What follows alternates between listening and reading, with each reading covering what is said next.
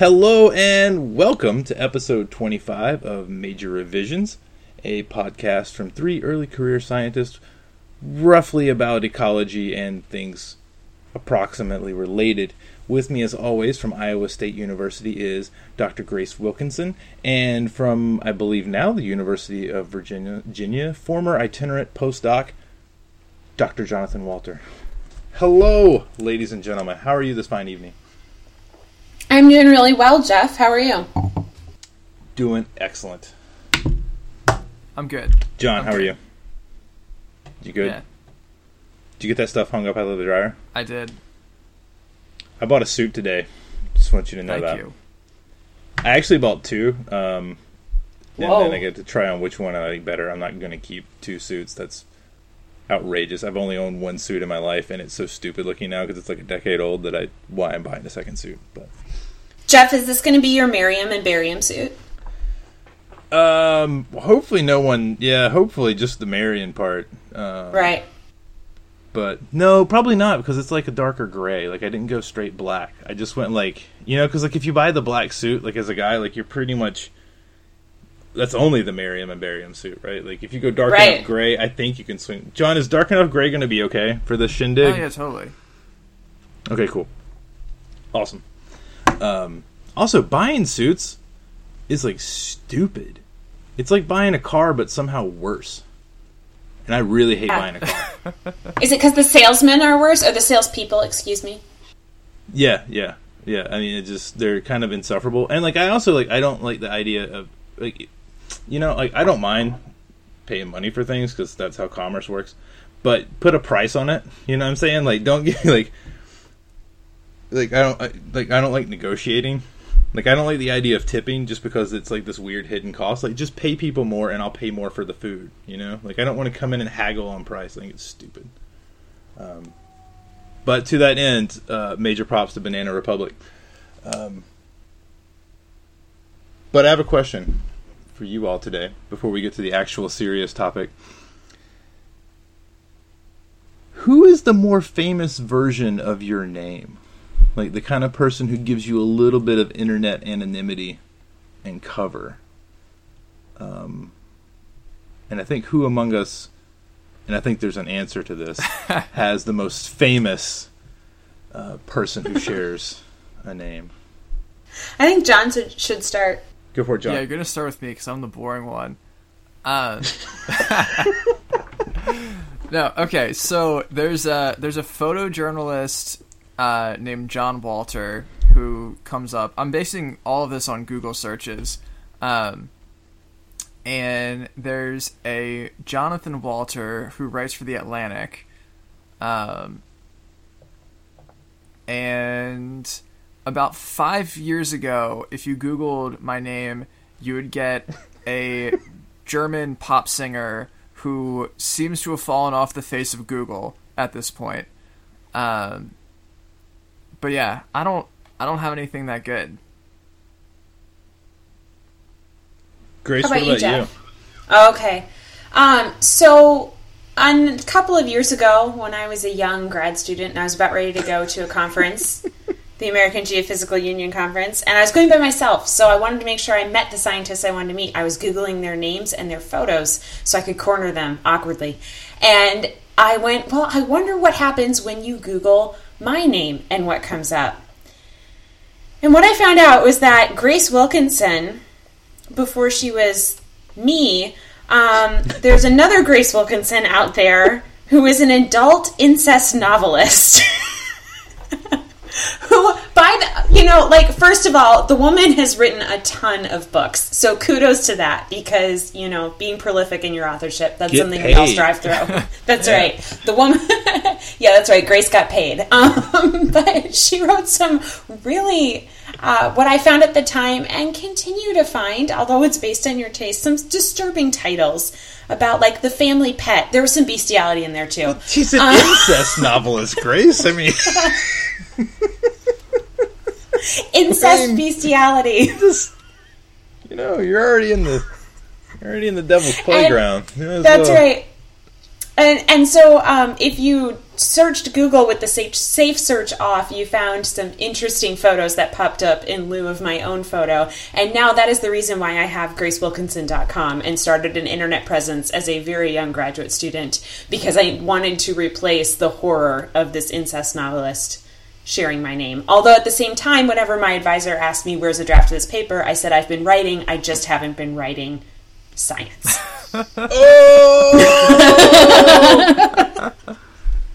Like it. There's actually a really valuable lesson in here. I think that for up and coming scientists is that you should, even if you're not into like having a social media presence or anything, you should actually go out and register those accounts just to take them from other people. Yes. I think that's a good advice. You may change your mind later, or you may just want to keep them inactive, but you're protecting yourself there, and that's important. At least like if you have those names, it kind of games the Google algorithm and drives it up a little bit. That said, so the celebrity you, I share my name with, two people actually now, but a rapper / gospel actor by the name of Ja Rule, also known as Jeffrey Wayne Atkins, who and I share a birthday with as well. We're basically the same person, really. We've taken two different trajectories in life. And I think he probably has a better credit score than I do. So, didn't he? No, not after the fire. Not after the fire thing. Oh, yeah, that's true. Oh, yeah, the fire thing. I forgot all about that. Yeah. Ha-ha! Take that, Ja Rule. And also, like, the Netflix show, was it 13 Reasons Why? I haven't actually watched this, but apparently one of the main characters is named Jeff Atkins, and he's also much better looking. But the best part is that, like, on Insta, which I don't really use that much anyway, like, I have an account, but I get a lot of follows from people thinking that I am the fake, the actor, right? Which is not a real person, because it's a fictional show. They follow me because they think I'm the person in the fictional show, but that I'm not fictional, that I'm real, and I have an Instagram account. So then do they get a lot of photos of, like, kids' recreational sports games and lasers being shot at trees? It's mostly just pictures of trees, yeah. Okay. Pictures of trees. And I don't even post that often, like, at all. But I have tons of mostly teenage and college-age girls, a lot of them now, who follow me on the Insta. Which is weird, I guess, but like I don't really post that much, and I mean, if they can't figure it out, whatever. So feel free to follow me on Insta. Or IG, I don't know, whatever the slang is these days. Whatever the kids are saying. But the people get the title of this podcast, they're going to tune in, and like for the first 8-9 minutes, they're going to be like, what the hell is this show actually about? Should I say what it's about? Yeah. You should actually say what it's about, John, while we're really here. Alright. So tonight's actually one of our more serious conversations, despite our lighthearted introduction here. So a month ago, several armed white supremacist groups marched on Charlottesville, Virginia. And this is a place that all of us hold dear and where two of us currently call home. And the actions of these white supremacist groups sparked violence and the tragic death of Heather Heyer, a counter-protester promoting love and tolerance in opposition to the rallying hate groups. So this was a really difficult and emotional thing for all of us, certainly me. And so we've taken some time to read and to learn and to kind of collect ourselves and our thoughts and feelings. And so we've put together some resources if you want to learn more. And this is just a small portion of them that we've found helpful as we've run across them. But there are many more out there. And so we'll post what we can and what we know about, and hope that what we have learned and can talk about tonight can be helpful to you guys out there. Yeah, and I think just a couple of those resources we wanted to highlight. One that I wanted to highlight, if you really have no idea where to start in terms of action for racial justice, let's say there's been events in the past year or so, perhaps the election or the events in Charlottesville that have really inspired you or called you to action in terms of racial justice, and that's not something you've thought a lot about before, I would recommend checking out nicewhiteladies.com, and that's a great place to start. Yeah, also some of the editors and contributors to Rookie Magazine compiled a great reading list called A Reading List for Charlottesville that we can also post a link to. And a lot of that, kind of the selections and sections on that reading list are really kind of focused on trying to understand some of the underlying events and episodic and systemic racism, that's kind of led to some of the events in Charlottesville. So there's pieces ranging everything from some writings from W.E.B. Du Bois to New York Times articles to some stuff from Teen Vogue as well. It's not necessarily like a primer on white supremacy, but more like broadly a little bit on kind of understanding racism in America, but also kind of understanding on how to deal with and cope with and manage that in some respects as well. So this is obviously a big and weighty topic that deserves a lot more than the next 45 minutes or so that we're going to give it. So we wanted to kind of break things down a little bit and focus on a particular slice of things that relates to our lives and to the theme of this show. So on this episode, we're going to discuss confronting racism on campus and the classroom. So as you guys probably all know, the three of us are all academics and currently at institutions of higher education. And the majority of our audience are also academics. And so we're kind of targeting that audience and some of our own, personal context. But we hope that the conversation tonight will be thought-provoking for any listener, regardless of whether or not you're affiliated with an academic institution. So we're gonna do something kind of different for the podcast, at least, and use a team-based learning strategy to facilitate our conversation tonight. So we're gonna present a few scenarios and ask, what would you do next? And we'll discuss the answer to that question and how we would react given that situation in real life, or at least how we would like to react and learn from one another. Yeah, and just as a quick note, I want to say that the basis of this exercise and sort of the first two scenarios that we're going to talk through were adapted from the faculty training sessions that are run by Iowa State University's Center for Excellence in Teaching and Learning. So shout out to CELT and all the great work that they do. So the first scenario that we are going to discuss through here, and we've been sort of talking about these things and have seen these scenarios, so I'm going to read it to you all, and then the 5 options that we have, and then I'm interested in hearing what your out of the 5 options, what you would do next, or if you have a different idea, and then we can talk about in the group what we think sort of the best way forward and see if we can learn from each other or come up with a better idea by the end. So the first scenario is, at the beginning of class in a lecture hall, a student, Taylor, begins shouting racial and religious slurs directed towards another student in your class wearing a hijab. Other students near the incident pull out their phones and begin recording. What's the first thing that you would do? A, ignore the situation and call the class to order. B, tell Taylor, stop, this is inappropriate. Please sit down so I may begin class. C, tell Taylor to leave the classroom. D, call the university police. Or E, I have a better idea.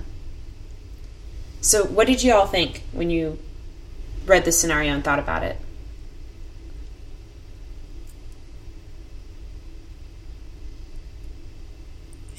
My inclination is to go with C, tell Taylor to leave the classroom, with a little bit of caveat. If if the incident feels like it could escalate toward physical violence, definitely D is on the table, as well as, kind of getting in the middle of that situation physically, to make sure that the student is safe. But if this is a verbal sort of thing, I think starting with C, I would love to be able to to follow up, though. It seems unsatisfactory to me to just leave it at clearing the classroom. Sure. Jeff, what were you thinking? So I think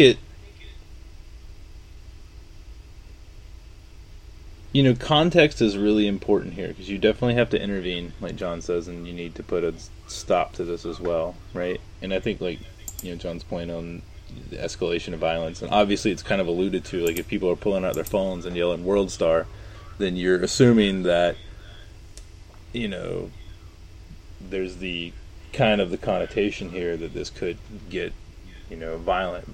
But also, is Taylor just... If Taylor's just being ignorant and saying shit, like saying dumb things, but doesn't realize how hurtful they are, like you need to intervene and stop that and kind of get stuff to, sit down, and then you need to pull Taylor out. So I'm guessing I'm seeing this as a possible continuum, right?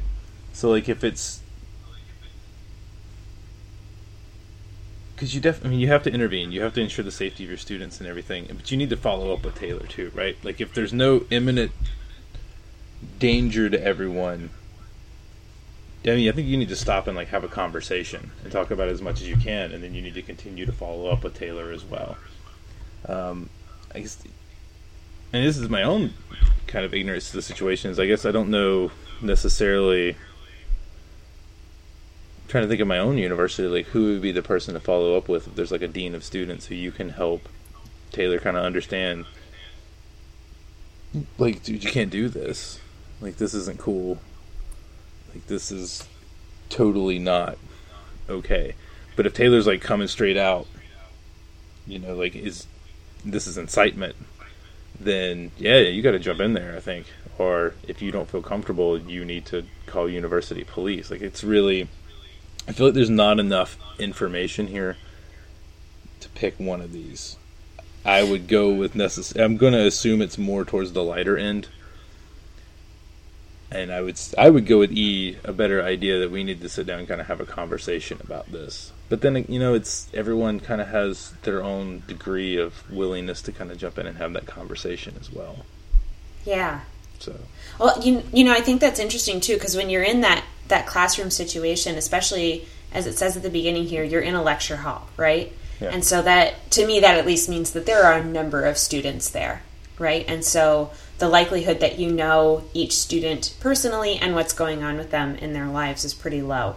And so these situations can kind of come at you pretty quickly, I would think, right? And so, yeah, it's that in that gut reaction. I guess initially I had said my initial reaction was tell Taylor to leave the classroom. And then tend to the person that those racial and religious slurs were being directed towards, because their safety is really important as well, and how they're feeling, and also. But at the same time, I guess one of the things that I've been reading about and learning is that when you go to the aid of someone like that, or in a situation to help them, listening to what they have to say and what they want is really important too. No, and in the moment, yeah. No, I was going to say, that's really good. That's, the leave the classroom thing is something that, I spent several years working with, we called them at-risk teens, but most of the times it was kids who were in an alternative school because they had anger management issues. And the biggest thing that you could do to kind of intervene with stuff was just break it up, leave the classroom, break what was going on, just create some kind of transition or something. And, there you have enough staff where you can kind of have somebody go with somebody onto the hall, and if you can remove this person from the situation, you can kind of de-escalate things. That's what you're really trying to do, is de-escalate. But you don't have that option. You're one lone instructor / professor in front of a classroom. So yeah, I can see that. I didn't see the lecture hall thing. And I immediately thought of a classroom, like a smaller classroom type situation. So. Yeah, it could be you versus 300, or it could be you versus 3. Maybe not a class of 3, but 10, right? Yeah. So yeah, it's So what did you all make? I also wanted to follow up, Jeff, on what you said. I was thinking as well, like, after following up with the person who these slurs were being said against, and how they're feeling, Taylor might have something going on. And if it's a big lecture class, I don't know what's going on with every student. And at least notifying the university police or the dean of students, because it might start forming a pattern of behavior. And they're going to be able to see that. The more communication you can have about students when they're acting inappropriately. First of all, right, like I think we all agree Taylor's behavior is completely inappropriate, regardless of what the impetus was. There is never any call for shouting racial and religious slurs towards anyone. Yeah, agreed. Like, no tolerance, at least in my classroom, and I think that would be the same for all of us, right? Absolutely. Yeah. Yeah, and so, yeah. So on this, I have a very quick, brief story for you. I think this is something that I've never really fully been able to process because it was just easier to kind of push out of my mind. But, during undergrad, I was an English major, and as an English major, I took a few creative writing classes. And one of the classes, there was a student who was kind of reserved, but would say, like, when he would talk in class, like, his comments were kind of inappropriate, like, funny but inappropriate. And, during the process of the class, like, we would share, stories that we had written. And one of the stories he had written was, we all got it. It was kind of shared, like, through a Dropbox kind of system, whatever it was. And you got it, like, kind of the week before, and you read it. And as soon as we got the story, we started reading it, to create critique for that week. And it was very evident, like, there was some very strange material in here. This is a family show, but there was some references to cannibalism and some stuff very similar to what it sounds like Grace Wilkinson, the author, would have written in this as well. Like, some very strange, lurid material that we were all like, "Whoa, this is way out, beyond the pale for what's typically in this class." And anyway, the professor, I don't know how it ended up, but eventually, like, somehow he got referred to whoever the dean of students or the similar position was, and to get this kid, like, there's some big ringing alarm bells going on with some of the stuff this kid's talking about in class and presenting. And then, it turned out, like, when they kind of went to get him, they searched his room. The kid had, like, assault rifles, had taken bullets, and had, like, scratched people's names on the bullets. And, like, the kid was, like, straight up, like, serious mental health problems, and had, like, isolated himself and all kinds of other stuff. And this just happened to be a manifestation of it that just kind of came down in class. And my point is, like you said about you don't really know the situation with Taylor, is that kind of these early, late teens, early 20s is when you see a lot of very serious mental health issues that can come out. So I'm just saying, like, you want to get that person help too, to see what some of those underlying factors are. I'm not saying what Taylor's doing is right here. I'm just saying, like, you got to get them assistance to why they're lashing out this way. It might be some kind of indication of something much more serious as well. Right. So. Or even if there aren't, significant mental health issues, maybe, this kid's background just has, like, a warped environment, and, where this, that type of thinking, racist thinking, is common and has, been unchecked, if not promoted, and so you have a chance to kind of intervene. Yeah. In a person that might not be having mental health issues, but might be, thinking in ways that are antisocial. Yeah. And even in that same way of not letting the opportunity to stand up and say, not in our community, not here, this is not acceptable. Yeah. At the very least, right? Yeah. There could be all these other things like you're discussing. I think those are great points that both of you have brought up. But at the very least, we also have to allow Taylor could just be a neo-Nazi racist asshole. Exactly. Sorry. That's what I'm saying. Family. There's a whole gamut Family here. show. No, it's... Yeah. We're in agreement on that. So I had another question related to this. The second part of the scenario there said that other students near the incident pull out their phones and begin recording. What was your guys' A, reaction to that, and B, how might you address that in the classroom? I mean, isn't that culture? Like, I don't know. Yeah, I don't... That was a harder part for me to get my head around. Would you guys ask people not to post that photo? Would you or video or even address it? No, hell no. I'm not touching that. No. I guess I would ask them though to consider what it's doing to, I hate to use the word victim, but the person who is having those racial slurs slung at them. That they should think beyond what's the purpose of posting it serving. I would at least challenge them with that. Yeah, I think that's good. I mean, I think you need to ask them, like, if you can process with them later, kind of after you've removed Taylor from the situation. You can, just like you said, stand up, not in our community, not here. Like, what are you doing? Like, why is that your first inclination?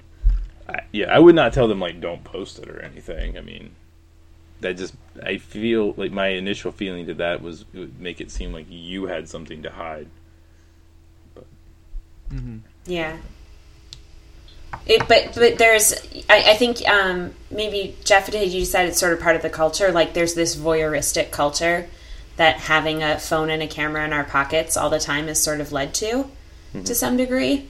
And that what's the point of posting that, I guess, yeah, exactly, is what I would challenge them with is that because it's voyeuristic and, hey, look at this drama that just unfolded?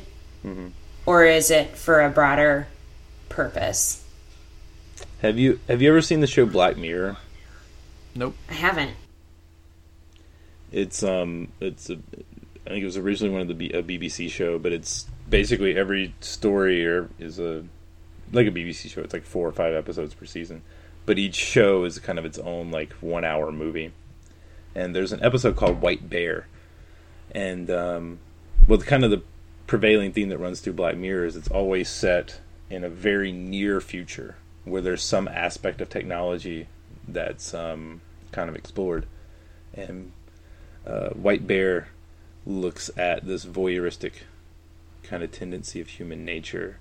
And so if you have an hour to an hour and a half, I highly recommend that episode. It'll mess with your head. Like, Black Mirror episodes like never make you feel good when you watch them, because they really are like a really good kind of distillation of humanity, but it really speaks to this issue. If you have time, I recommend it. It's on the Netflix. So cool. You'll have to watch something happy afterwards. So from scenario 1, it seems like we sort of coalesced on A, getting Taylor removed from the situation, so the student that was being aggressive and shouting the racial slurs. B, tending to the person that those slurs were directed at. And then C, it seemed like both of you were sort of advocating, and I don't disagree, for it's also a teachable moment in your classroom. An opportunity to have a broader discussion. The worst thing you can do is ignore this, because you're implicitly kind of condoning Taylor's behavior while also telling the other student that you don't give a shit about her. Yeah. That's the worst thing you can do in this situation. And I understand, like, this is uncomfortable. But sorry. Yeah, and I think teachable moment for the class, but also important to follow up. Whether it's you personally with Taylor, whether it's getting a dean involved or university police, depending on the severity of the incident. Like, I think that there needs to be some sort of reaching out beyond the classroom, because this type of incident could signal bigger issues. Yeah, agreed. We're most of us are in this business to some degree because we care about students and want to shape their lives for the better, and that includes difficult cases. Yeah. And I think also another thing to just mention is I think a lot of campuses have resources that, let's say this incident or something similar were to happen in your classroom, and we know that's not an unlikely scenario. That's why we're discussing it, right? That there's resources probably available to you as an instructor on campus to help you have that discussion with your class or facilitate it as well. Yeah, what and you should seek those out. What are some of those resources? So there might be a Title IX coordinator on your campus. There likely is. Or there might be a diversity and inclusion office that might have people that would be available to help facilitate that conversation, as well as I think there's a fair number of online resources as well, in addition to, like the Charlottesville reading list that Jeff talked about, and we can post some of those things on the website. Yeah, and I would add to that, Centers for Teaching Excellence or similar offices often have good advice for handling, sort of the classroom side of things.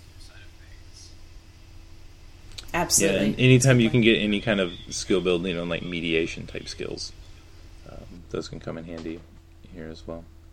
But like I said, I think the worst thing to do is to kind of ignore it. And if something,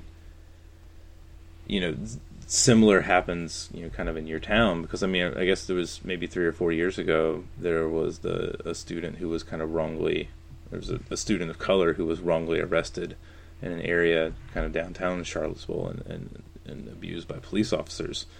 And, that was something that I remember bringing up in class at the time, too, because there was a definite distrust from the student body, basically about the people in power, which I think is something also that's, at least we don't have to go into the politics of this, but particularly in the Charlottesville case and the University of Virginia case, the student body, that school right now, does not feel like they can trust the power structure that's there. And you, particularly if you're a professor or instructor, or particularly as a teaching assistant, you are kind of the face of the university to those students. You're the one who they see all the time. And so hopefully, you have their back and you support them. I think particularly speaking to, if you're a teaching assistant right now, you may be one of the only people who knows their name at a large university. So if you're, I try to tell that to, like, we have a new student coming in and she's learning to teach kind of an introductory biology course, and want to parlay to them, like, look, I understand you've never done this before, but you like I said, you literally may be the only person. Like, if they have a bunch of other classes and there's 100, 200, 300 students in that class, the professor, Curry's kind of like you alluded to, like, it's difficult, it's almost impossible to memorize everyone in that class. So, if you're in, like, a lab and where there's 15 people, as a teaching assistant, you're the only one who may know their name. And that's personal, and that's important, and that you should take that serious, because it's really, really important to that student. So, don't be an ostrich about it, even if it's uncomfortable. There's people who can help you deal with it, like we've outlined, and there's resources, and you got to be there. You got to fill that gap. It's definitely going to be uncomfortable, and also maybe take the opportunity to think about why it makes you uncomfortable and explore that, and try to educate yourself and collect yourself. Yeah. You could do it. That's right. We're working on it. You can work on it too. We believe in you. So, do you want me to read scenario too? Do you say scenario or scenario? I'm a scenario person, but why? Do you say scenario? prestigious or prestigious? Oh, I don't say that often. I don't hang out with that. I like prestigious. I also say primer a lot. I don't know, my wife makes fun of me. Scenario 2. The students in your class are working on a major group project in groups that you have assigned. Chris emails you and says that he is not comfortable working with his group and requests that he be moved to a new group. Checking the assignments, you see that Chris has been paired with the only 2 other people of color. You respond to this email with, "Why?" ? Which he ignores. What do you do next? A. Ignore the situation. B. Send out an anonymous survey after class asking about group dynamics and satisfaction with group assignments. C. During the next lecture, re-engage students with the goals of the assignment and the expectations of group work and collaboration set out at the beginning of the semester. C. Switch Chris into a different group. E. I have a better idea. Yeah, so there's a lot in this one. I could definitely see this happening in a classroom as well. Yeah. John, you had an interesting observation, though, when this was first presented. Yeah, so I thought about this a little bit, and the language here is a little bit ambiguous. It says, you see that Chris has been paired with 2 other people of color. And I was curious whether that implies that Chris himself is a student of color, or if he is a white person in a group with 2 people of color. And I think that context could be important. Maybe not in shaping your response to this, but definitely in understanding the situation and where Chris might be coming from. Yo, straight up, I just assumed Chris was white. I'm not gonna lie, implicit bias or not, I just assumed Chris was white. Yeah, that was totally my assumption as well from the beginning. And actually, when this scenario was presented at the faculty training session, somebody asked this question like John did, and they went, yeah, we actually included that just to have you test and evaluate your implicit bias.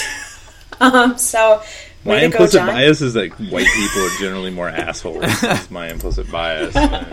Yeah, so I mean, like, the events of the last couple of months really haven't proven me wrong on that, so that's all I'm saying. Yeah, so the reason I asked that question was actually partly because of my experience as a co-instructor in a large lecture class that had a lot of student athletes in it. And student athletes, can be biased against because, people think that they don't take their schoolwork seriously, and stuff like that. And so that actually became an issue in some of the group dynamics there. And so, that just, I think, for me, triggered, thinking about, thinking more closely about what is the group dynamic. Does somebody not want to work with a bunch of other people who are in some way similar to them, because that might be a form of discrimination on, or at least just a kind of a foolish oversight on the part of the person making the groups, or is that a person who themselves has bias toward a group and doesn't want to be a part of that group for that reason?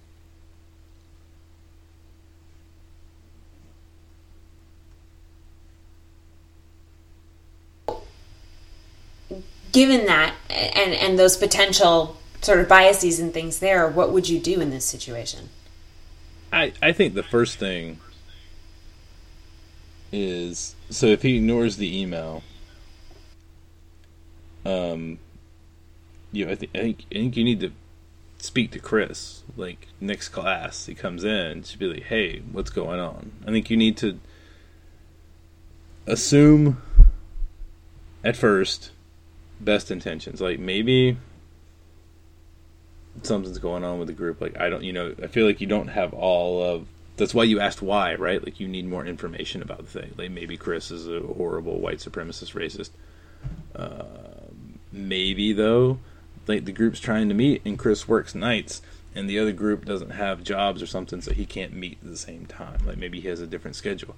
I teach kids students who, a few of them have been parents or whatnot, right? So, like, they just have schedules that conflict. Like, you got to find out, like, the underlying situation first and then go from there, right? But, I mean, if he comes in there and says something else, then you got to handle it. That makes it a little bit... I mean, you got to find out more information first.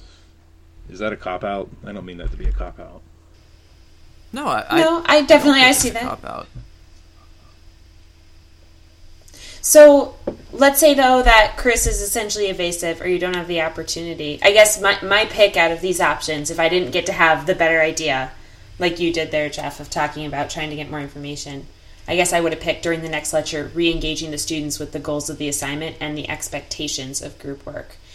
Yeah. And if I'm re-engaging them, that means I probably, as an instructor, should have been pretty explicit about what my expectations of group work were at the beginning. So that also made me think about how do I articulate that, and essentially that I have expectations that when I assign you to a group or you're part of this group, you will work with these people. Here's how you'll do that. Yeah. I think that Yeah, go ahead, John. I totally agree. I think that whether or not you are able to follow up with Chris, and I think that you should try, probably addressing that at the whole class level is important. Because, if one person is having an issue, probably other people are too, especially if it's a big class. And as clear and precise as you try and be, I think that oftentimes, it does benefit to really reiterate expectations and, re-engage people and, try and bring them together. And, I absent, something maybe like Jeff suggested where, this really isn't a bias issue. This is a, scheduling conflict type of issue. Then, people really need to learn to work together. And, to the extent that is possible, I think as an instructor, you want to, put them in a situation where they are pushed toward acquiring those skills. Exactly. They are skills, right? You're not going to get to necessarily pick who your project partners are in the real world on a job, right? Certainly not. So, yeah. So it sounds like we're all in agreement that switching Chris to a different group is not an option without either gathering more information and trying to re-engage all students and remind them why group work, like what the expectations are, right? And we all agree that ignoring it is also not really a option because Chris has come to you. Yeah, and I don't think the anonymous survey really does anything because it doesn't address anything in the moment. Like it might not be a bad strategy as a way of gathering information with an eye toward, changing up your, practices for assigning groups or, readjusting your expectations for group work in the future. But I don't think that helps to all that much to really address the situation that, you and your class is in right now. Yeah, I agree. An anonymous survey is like akin to just spilling tea. Like there's no real function to it. Maybe at some point we can talk about if group work is actually important or not. Ooh, Yeah. that'd be a good topic. I feel like I've waffled on this vastly over the years. I honestly, like, I wouldn't... I guess that would have been a red flag to me if he comes up, if the email was literally just like, I'm not comfortable working with my group. I would be like, what? But... which is a weird thing to say. So I don't know. I just want more information. Like, I wish these scenarios were a little bit more detailed. But I guess they're initially, like you said, they're meant to be a little bit obfuscated in a way as well. Yeah, and I mean, honestly, when you're interacting with your students, I think we've all been in this situation, especially at the beginning of the semester. Like, you do not know them from Adam. Nope. So, this is about the all the context and information that you have. Yeah. It's true. And you still must respond in a professional and appropriate manner. Yeah, and I guess too, like, even when you're just a TA, sometimes, like, the power dynamic makes students behave in weird ways. And so you kind of have to do a little bit of work to push past that a lot of times, and, you know, do your due diligence to find out what is really going on, you know, within reason. Yeah, absolutely. So you guys added some questions on the bottom here for us to discuss. Yeah. Pretty sure letting them see the inside baseball here that we actually marginally plan these podcasts.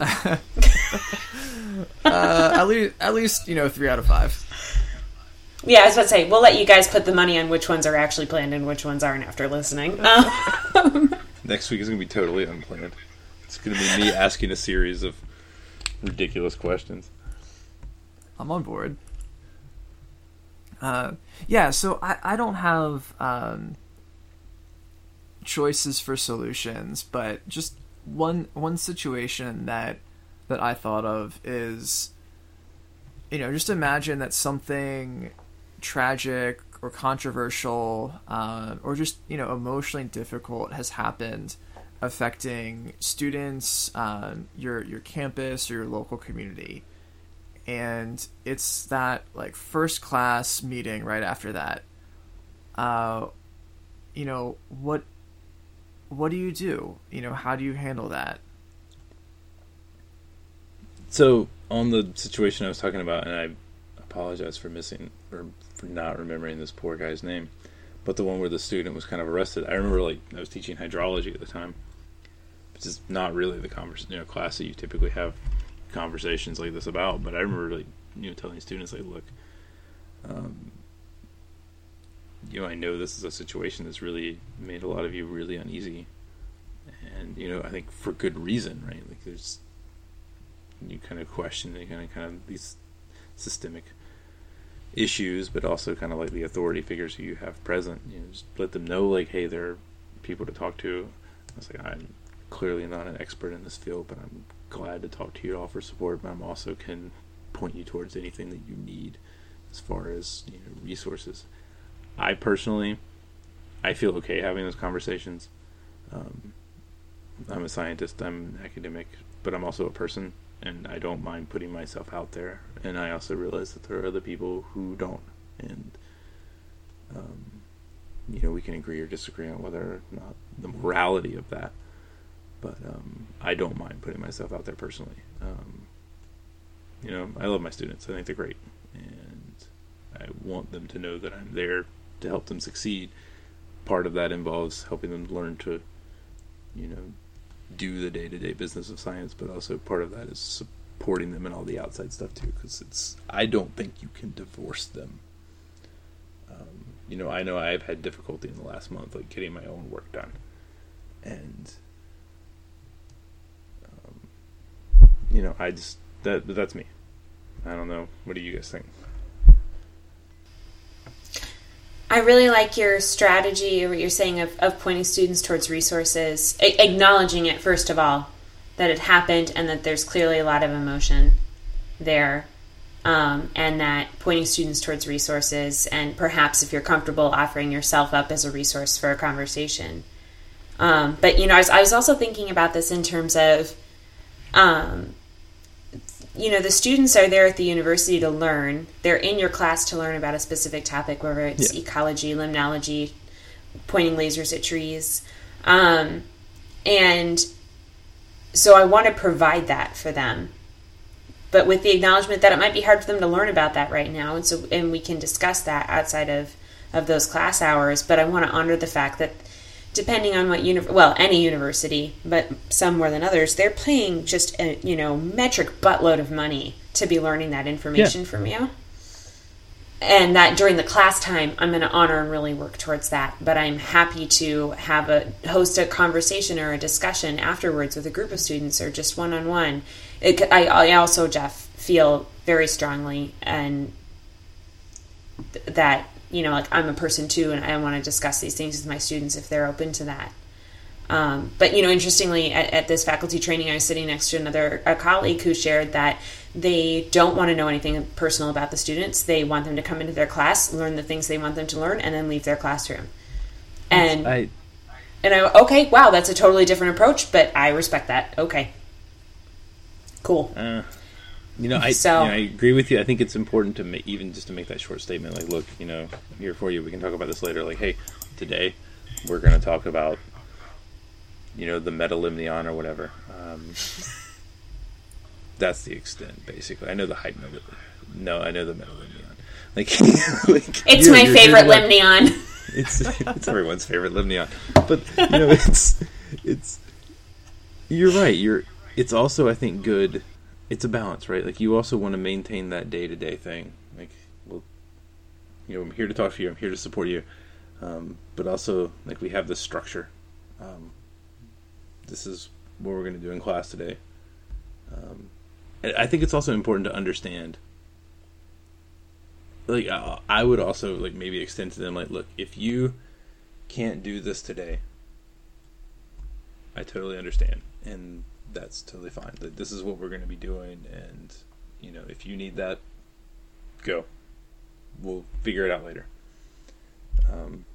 I guess which I guess kind of gets into the idea of like safe spaces, right? Which is, either a topic we can talk about or totally not, right? Because I think that's one thing that I think most people don't get what that actually is, what the concept of a safe space is. I think a lot of people imagine it as this place where you can just go when you don't want to deal with the world and just pet a kitty, right? It's not. It's also, I think, just meeting people where they are at some given point. And if something crazy tumultuous has happened, different people are going to respond to that differently. I think it's, like you said, I think it's really crucial to have that kind of day-to-day and remain that. Like, today we're doing metalimnion, today we're going to do the Hardy-Weinberg principle, or whatever it is we're doing. But here for you, we can talk about this later. Want to support you, but we're going to get back to business too. So I don't know. Yeah. No, I think I largely agree with you guys. I guess one thing that I would add is, I think a safe space is not supposed to be a place where nothing difficult or controversial ever happens. It's supposed to be a place where you can, have difficult conversations and, deal with emotionally charged things without, fear of judgment. That's what a safe space, I think, is supposed to be. Not, this, kind of, place that you go and pet a kitten and, feel good about the world again. But kind of, and a question that I would just add, to pose to you guys, and this might not be the easiest thing to do in our discipline, but there are different approaches to teaching about tragic or controversial events, and kind of incorporating that discussion into into the classroom with, perspectives ranging from, being more justice oriented and I guess kind of explicitly pushing a conversation or a particular outlook on an issue to, being very removed from it and trying to, disconnect some of the emotional context and just deal with, sort of the history of an issue and think about it a little bit more academically. I don't know. Can you guys imagine ways to bring those types of approaches, if you find them potentially valuable, even into an ecology or an environmental science classroom?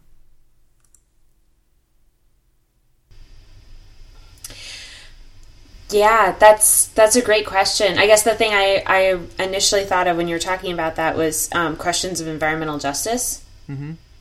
And using that as a context to talk about how that's really about racial and social justice. Yeah, and I think that that's something that a lot of people really aren't even aware of. Well, I mean, there was that recent Nature editorial that was freaking clueless about this point. We were going to write the best rebuttal, but then other people wrote greater ones. Yeah, that one from the Atlantic was good. Yeah, that was really good. We can link to that. Whatever. I specifically cover in the biology capstone class that I've taught, specifically cover questions of racial justice because I think it's, to a certain section of people, like I don't think they even realize, some of these issues. Yeah, and just to back... It's not willful ignorance, it's different. It's just like, well, I don't know. Yeah. It's privilege. Right. Yeah, totally. That's, the definition, that's one of the definitions of white privilege.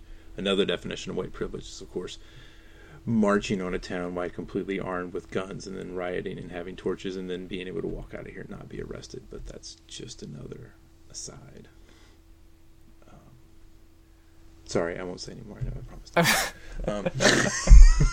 But, I've always specifically covered the kind of racial justice issue. I don't know if you guys have taught classes that it's come up. Like I always talk about, because I'm from North Carolina, one of the issues we have in North Carolina is hog farming. And, hog farms they smell bad. They're disgusting. They're massive polluters, right? And so where do they build them all? They build them all in the majority black counties that are far out in the eastern part of the state. Real obvious, right? It's a real obvious thing that you can throw up, but yeah. I don't know. Grace, what about you? Well, we've been discussing it a little bit in limnology class in the terms of, right now we're covering physical limnology, so talking about things, water budgets, Harvey and Irma have offered some opportunities to discuss things like water budgets and extreme events. We talk about water budgets and climate change a lot. And so there's sort of been a natural opportunity to also bring up talking about where people in these very poorly built and planned communities and these low-lying communities who's most flood vulnerable, and what are the makeup of those communities, and how that differs spatially. So that's been an opportunity, but I guess it's not something I necessarily bring up. I have threaded throughout my course, but it's been more opportunistic at this time. How about you, John? Yeah, I think that those are both really good examples and really good points. I think one place where I can kind of work stuff like that in is discussions about conservation and different perspectives. People from developing nations or from indigenous groups often have very different perspectives on conservation issues than wealthy white people do, and so I think that's another opportunity to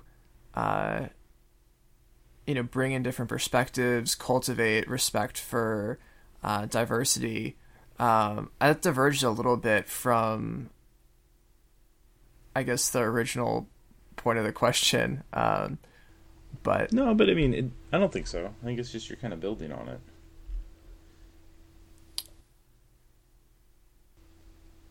It seems like there's a lot of opportunities to discuss these issues in our classrooms related to, I guess the most recent question that was posed by you, John, was, can you even do that in ecology, or how would you do that in ecology and environmental science? But then also getting back to the idea of how do you incorporate when something, momentous event happens in your community and confront that in your classroom, right? Mm-hmm. Yeah. I mean, I think if you can't figure out how to address it in your class, or if you don't see the connections, I don't think you're thinking deeply enough about it. Because they're there.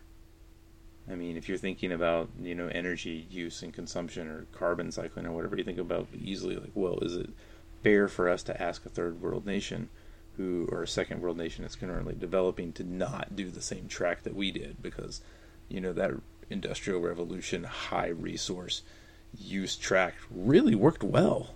Like, I mean, it really ramped up things for developed nations. So is it morally, wrong or right for us to tell them, well, you shouldn't do that? We already did that. Well, yeah. I mean, like, there are connections out there, and I think it's imperative, kind of like John was making the case an episode or two ago about, if your research is only climate change, then you need to really rethink your research. I mean, if you can't see these connections, I think you need to really think about it. I guess with the caveat, if you're into, like, really some super applied thing about thylakoid cells and photosynthesis or something, like, maybe racial justice issues don't necessarily directly apply, but they're 2 or 3 steps away. Hey, by the way, have we gotten any hate mail about my climate change research rant? I'll check the Gmail while you folks discuss the next session.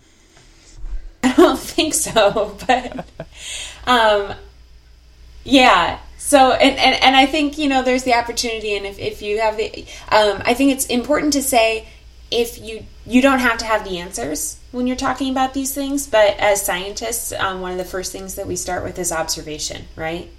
And so even just helping your students make those observations and just start thinking about it in those terms can be really helpful if you're not comfortable, or if you don't feel like you have the answers on these issues as well.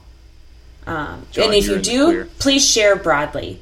Because I don't think the rest of us do either. But, it's about teaching students to think. That's one of the things that we try to do, right, as instructors. John, you're in the clear, by the way. All right, thank you. But to that end, if you are interested in commenting on any of the things that we've said tonight, or have some other ideas, clearly we're still wrestling with these things and these topics, and I would think that there may be things that others are wrestling with as well, and we would welcome your input, advice, or other resources that you'd want to point us to, and we'll share them with our listening community as well. Yes, gladly. So I think if I can just sum up most of what we've talked about tonight, it'd just be don't ignore it. Don't ignore it in your classroom. Don't ignore it in your personal life.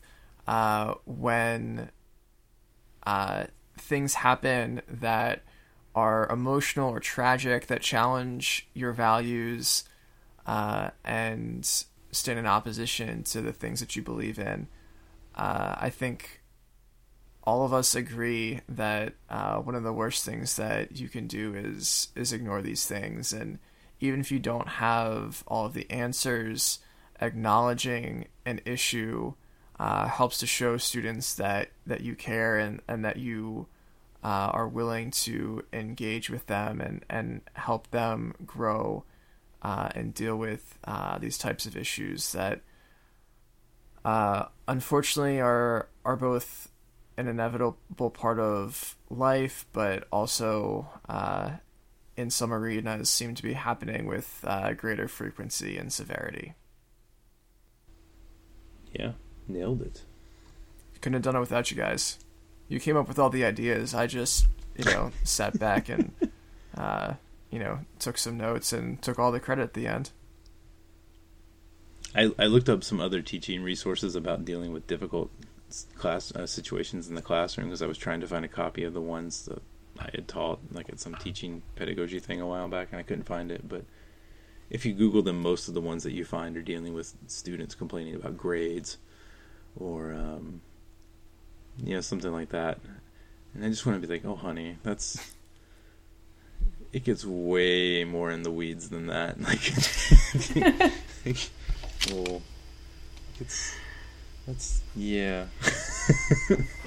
That's the least you got to worry about. You're doing okay. I don't know. Absolutely. That's all I got. I think this is by far our longest episode. Yeah. Well, we thank you if you've stuck with us this long, and hopefully you found the discussion at least thought-provoking, if not useful in some ways. We said all these resources that we've been talking about will be posting on the website. That is majorrevisionshow.com. You can also find us on Twitter at major_revisions. Jeff, what is it? You got it. Major_revisions. Major_revisions. And you can also find us on a number of listening platforms. What are those? Stitcher, Apple Podcast, and Google Play. Boom. Yeah. I actually recommend the Google Play. Like, if you're looking to switch from Apple because Apple's getting real creepy in what they're doing. I don't know if you saw the heart thing today. They're going to solve heart disease or whatever. Mm-hmm. Go to Google Play. I mean, I know I'm Android anyway and whatever. Google Play works really well. Absolutely. I love Google Play. All right. So hopefully we'll see you for episode 26. Thanks for listening. And if you want to contact us or offer some more thoughts or ideas, we'd be happy to hear them. Thanks. Yeah, email us, majorrevisionsshow@gmail.com.